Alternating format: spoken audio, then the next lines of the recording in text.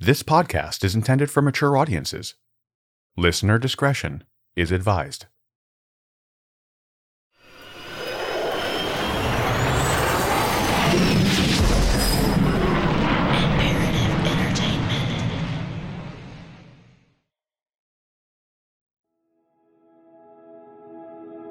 Do you have a good memory?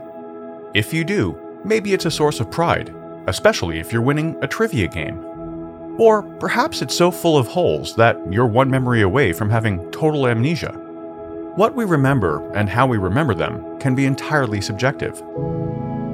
Different people can often recall the same event very differently. Usually, most of us don't second-guess our memories beyond questioning whether we turned off the oven before leaving the house or locked the front door. Other than that, it's generally not something we concern ourselves with too much.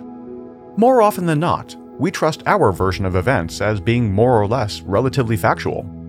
When it comes to recalling a sequence of events, also known as episodic memory, it's challenging to convince someone they might be mistaken, because memory is reliable, right? Everyone thinks they have a grip on reality and can distinguish between what's fact and what's fiction, but sometimes reality is, well, a matter of perspective. When two men disappeared in 1974 in the Scandinavian country of Iceland, the ensuing police investigation would rely not on concrete evidence or witnesses, but almost entirely on the confessions of 6 people. Problem was, the suspects had no idea what they were talking about.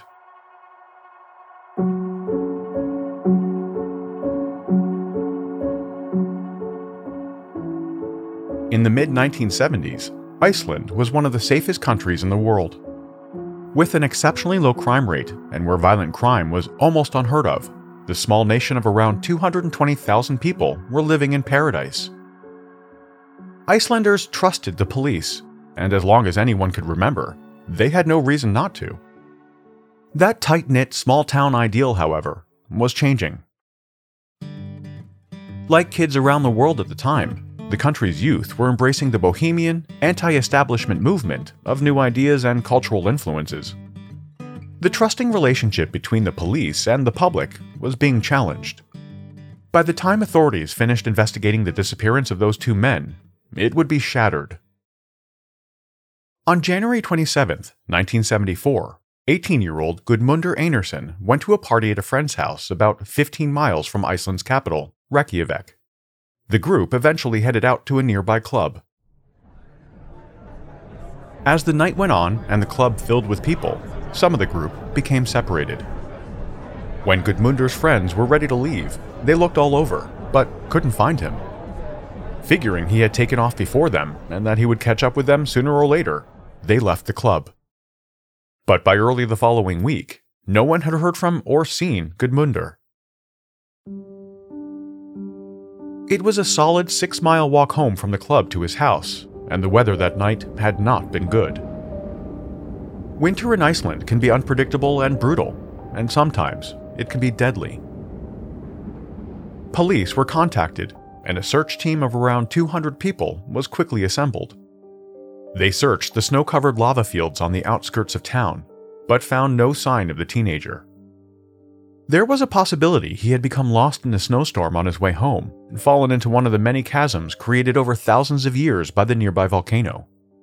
If that is what happened, it was unlikely Gudmundur would ever be found alive. He might not be found at all.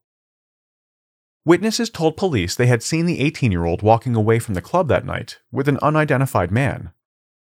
Shortly after, a motorist reported seeing him walking along the road in the snow. They said he was stumbling and appeared to be highly intoxicated. The search was called off a few weeks later when no signs of Gudmundur could be found. A tragedy for sure, but foul play? That was the farthest thing from anyone's mind.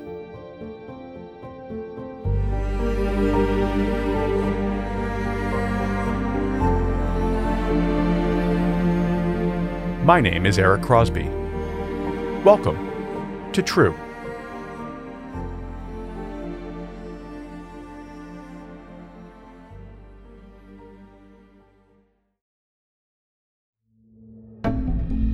"11 months later, On the evening of November 19th, 1974, Geirfinnur Einarsson, no relation to Gudmundur, was at home with his 12-year-old son. While the two were watching television, the phone rang, and Geirfinnur went to answer it. After a short conversation, he left the house and hopped in his car. The 32-year-old construction worker and father of two was never seen again. When police were notified and started tracing his last movements, they came upon his car parked at a restaurant not far from his house, keys still in the ignition. There was no sign of Geirfinnur. The abandoned vehicle was located about 20 miles from where Gudmundur had disappeared almost a year earlier. Like before, a search team was formed. While divers were searching nearby waterways, dogs were covering a large area of land, but with no success. Unlike Gudmundur's case, police were fairly confident this time that foul play was involved. Around the time Geirfinnur received the phone call, a man was seen inside the restaurant making a call. None of the waitstaff or diners could identify the person, which, for a small town, meant the man was definitely not a local. Anyone who knew Geirfinnur knew that he would never leave his kids or go anywhere without telling family or friends. He was a quiet, kind person with no enemies that anyone knew about. While there were rumors that he might be smuggling alcohol into the country, there was never any evidence of this. With no further leads, police decided to close the file 8 months later, in June 1975. However, pressure on authorities to solve the case was growing. Part of the reason was that Geirfinnur's disappearance could not be written off as misadventure, like it was in Gudmundur's case. Geirfinnur hadn't gone missing in the middle of a blizzard, nor had he been drinking to excess that evening. The suspicious nature of the case prompted authorities to open a murder investigation.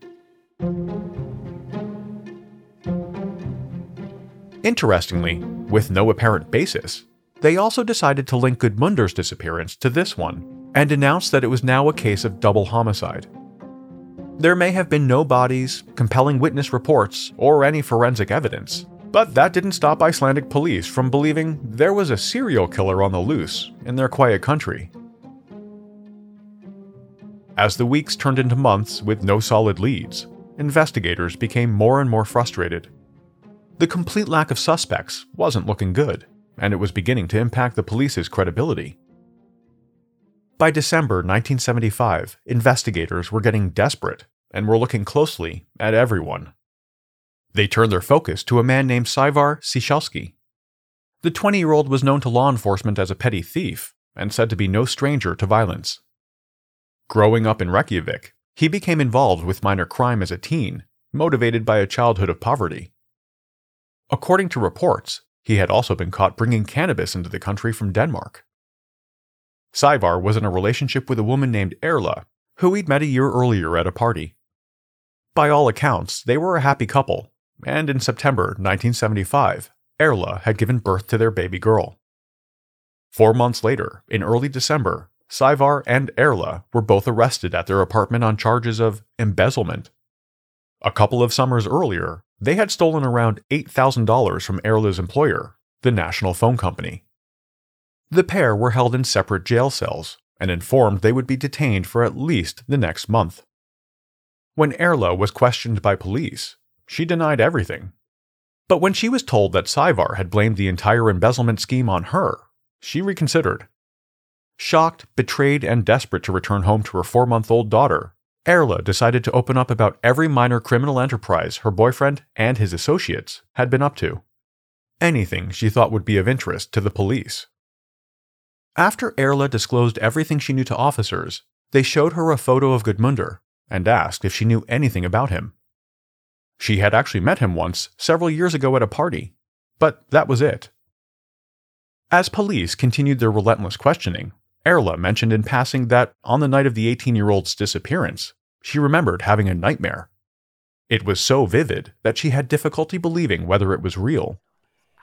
Had she simply imagined hearing people whispering outside her window that night, or did it really happen?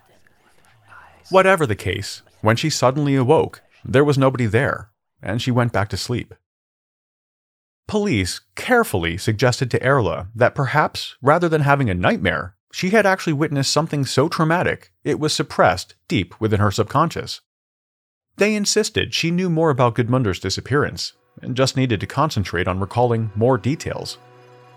What better place to focus on one's thoughts than in solitary confinement?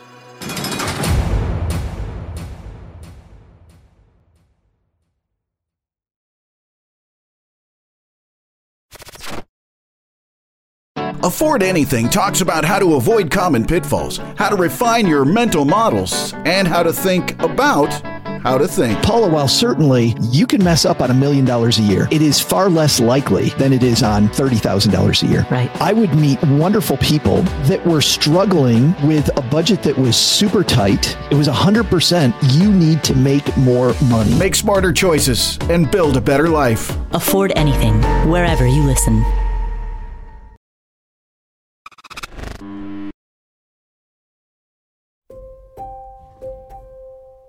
As Erla remained isolated, she racked her brain trying to recall more about what the police had suggested. It didn't take long before she told investigators what they wanted to hear. On the night Gudmundur had disappeared, she had in fact awoken to see Saevar and 2 men carrying a large, heavy object into her apartment. She said the object was wrapped up, but it appeared to be the size and shape of a human body. Investigators seized the opportunity to connect dots that were previously unrelated. One of those items was a bedsheet found in her garbage. Before, it was just a discarded old bedsheet, but now police wondered whether it had been used to wrap Gudmundur's body. It was made clear to Erla that her time in solitary confinement was entirely decided by police. The more her level of cooperation with investigators, the less time she would spend in isolation. Her sense of reality was beginning to break. On one occasion, Erla was interrogated by authorities for 10 hours straight. When the session was over, she was presented with a pre-written statement. All she had to do was sign it, and the terrible treatment would end. The document formally alleged that Saevar and 3 other men had wrapped up Gudmundur's body in a bedsheet at the apartment after murdering him. Believing it was the only way to escape the horrible situation and return home to her child, Erla signed the confession. Along with Saevar, the 3 men she implicated were 20-year-old Christian Widersen, 24-year-old Trygve Lefsen, and 20-year-old Albert Skefteson. Christian and Trygve were known to police, having been in and out of prison over the years for theft and petty offenses. Albert, on the other hand, was less of a troublemaker. His only contact with police had been for marijuana possession, but otherwise he had a clean record. When investigators spoke with Albert, he said that on the night in question, Saevar had called and asked him to drive over to the apartment. He told them that when he arrived, Saevar, Christian, and Trygve approached his vehicle carrying something wrapped in a bag. Whatever it was large. Saevar told Albert it was a human body, and offered him some cannabis in return for helping the group dispose of it. With that, the men placed the object in the car and got in.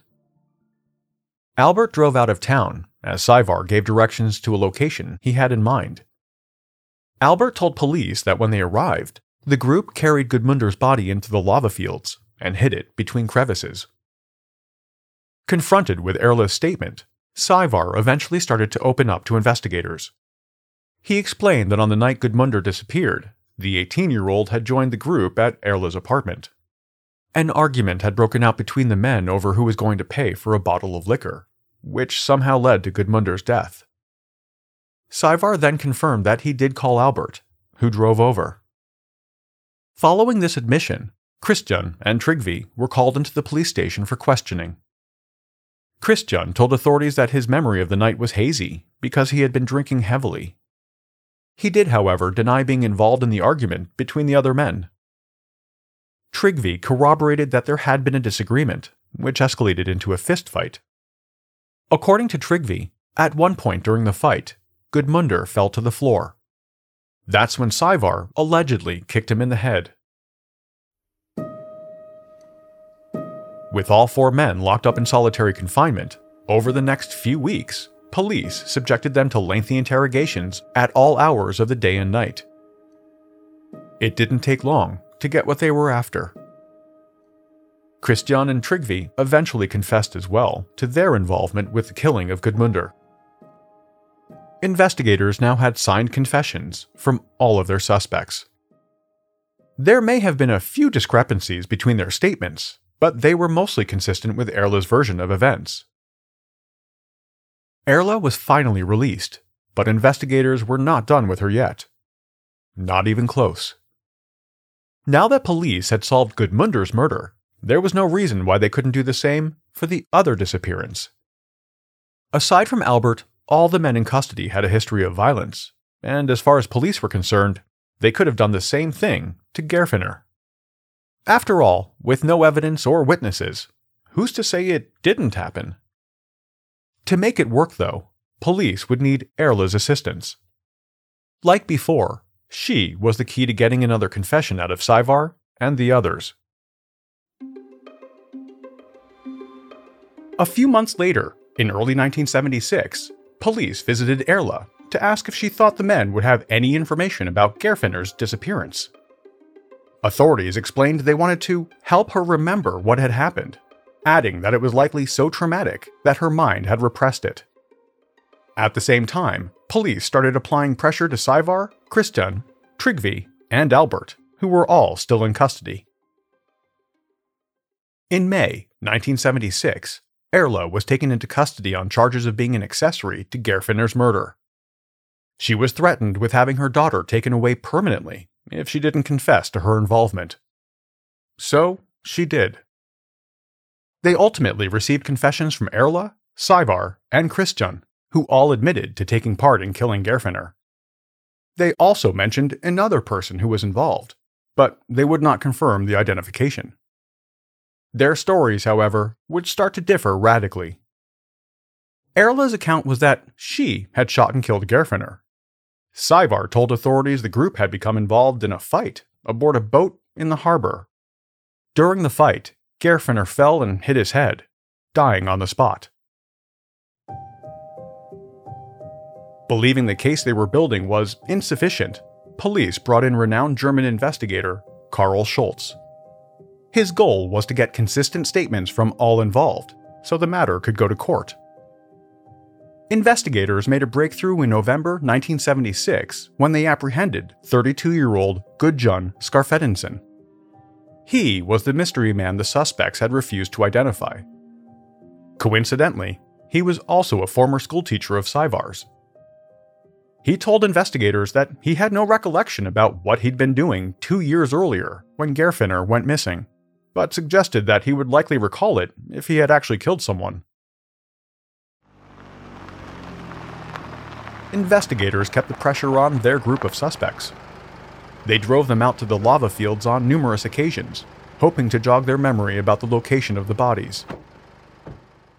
When they weren't being escorted to the lava fields, they were in solitary confinement, being drugged with powerful sedatives. Over time, the treatment started causing extreme memory loss. The lights were kept on in their cells 24 hours a day, resulting in sleep deprivation. The ongoing torture, while difficult for everyone, was somewhat worse for Saevar, who investigators considered the mastermind of the operation. They knew he had a fear of drowning, so officers held his head in a bucket of water in an effort to extract more information. It was rare for any of the accused to have a lawyer present at any of their police interviews. In fact, it was rare for any lawyers to see their clients at all. Still, investigators were not getting the information they wanted. In the end, authorities offered the possibility of release if Erla agreed to sign a statement. In it, she would confess to her involvement in setting fire to Geirfinnur's body somewhere in the lava fields. Police continued to work on the former teacher, Gudjon, who, in line with the official version of events, eventually confessed to being at the crime scene. After that, the others fell like dominoes. Erla soon confessed, as did Saevar, followed by the others. However, Gudjon's jailhouse diaries reveal a very different account. Shortly after his confession in December 1976, he wrote, "I can't remember anything, and I'm losing my mind. I'm involved in some unbelievable web of lies. There is something really wrong about this case, particularly the fact that I can't remember anything."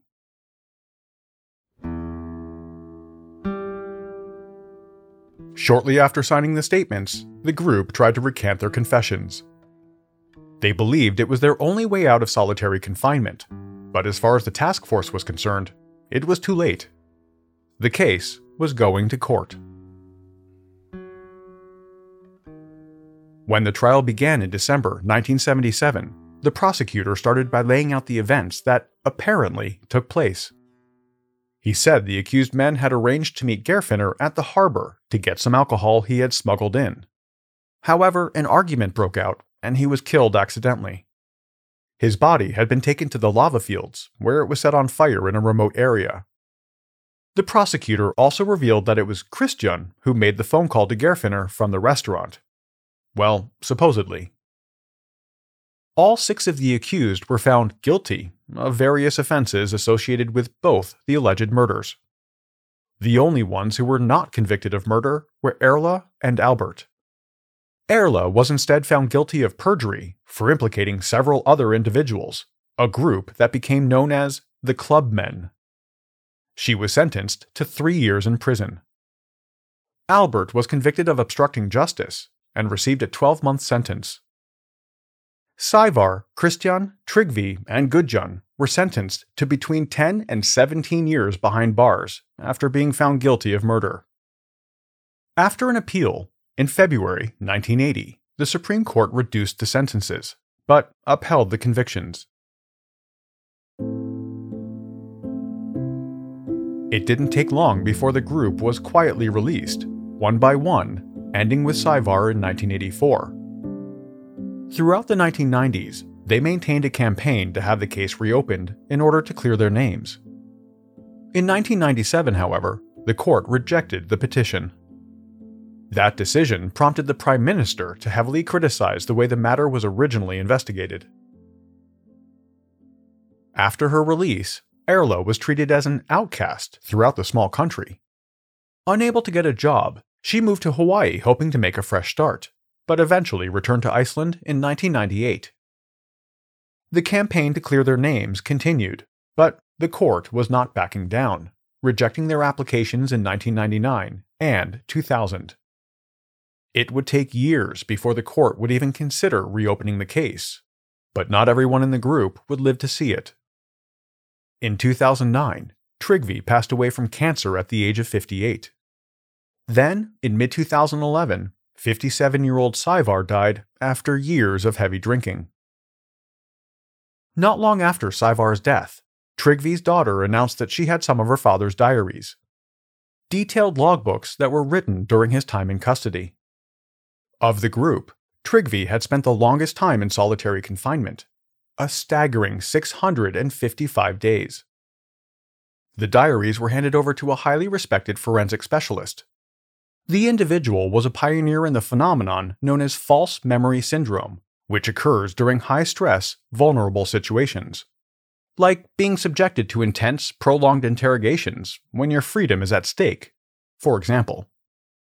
If the person has no support outside these hostile conversations, it can have a dramatic impact on their suggestibility.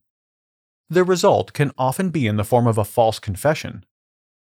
The forensic expert was convinced that at least 5 of the 6 who were convicted had evidence of false memory syndrome. This critical development led to the case being re-examined by an independent committee in late 2011.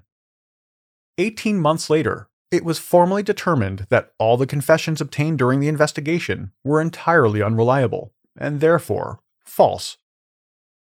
In February 2018, the Icelandic state prosecutor officially requested that the Supreme Court reopen the case. 7 months later, in September, the court acquitted all 5 men of any involvement in the 2 disappearances. The surviving members of the group went on to have families and tried to live normal, quiet lives. Albert and Kristjan remained in Iceland, while Gudjon left teaching behind and became a Lutheran minister. He later relocated to Denmark, hoping to leave the past behind. His move, however, hasn't helped him escape a tremendous guilt he said he still carries about how much he complied with the police. Aside from Erla and Saevar, no one ever spoke publicly about their ordeal. Perhaps the greatest irony of this story is that everyone who dealt with the fallout of the most infamous police investigation in Iceland will never be able to forget what happened.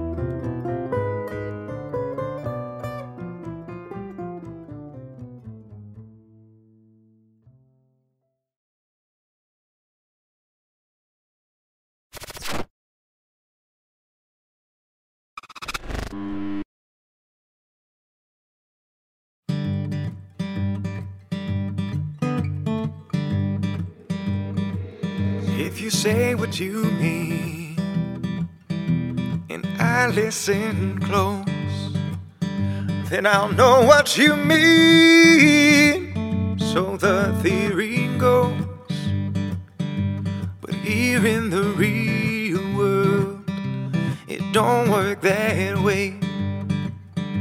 You claim I don't hear anything you say. The myth of translation says words can convey intentions and meaning from your heart to my brain. Miscommunication has plainly been framed. The myth of translation is clearly to blame. True is a production of Imperative Entertainment. This episode of True was researched and written by Gemma Harris. The executive producer is Jason Hope of Imperative Entertainment. The cover art and design were created by Jenna Sullivan. True was created and is produced by me. Have any comments or questions? Email us at podcasts@imperativeentertainment.com. As always, a huge thanks for listening. I'll be back next week with another episode. Since words can convey intentions and meaning from my heart to your brain, miscommunication has plainly been framed. The myth of translation is clearly to blame.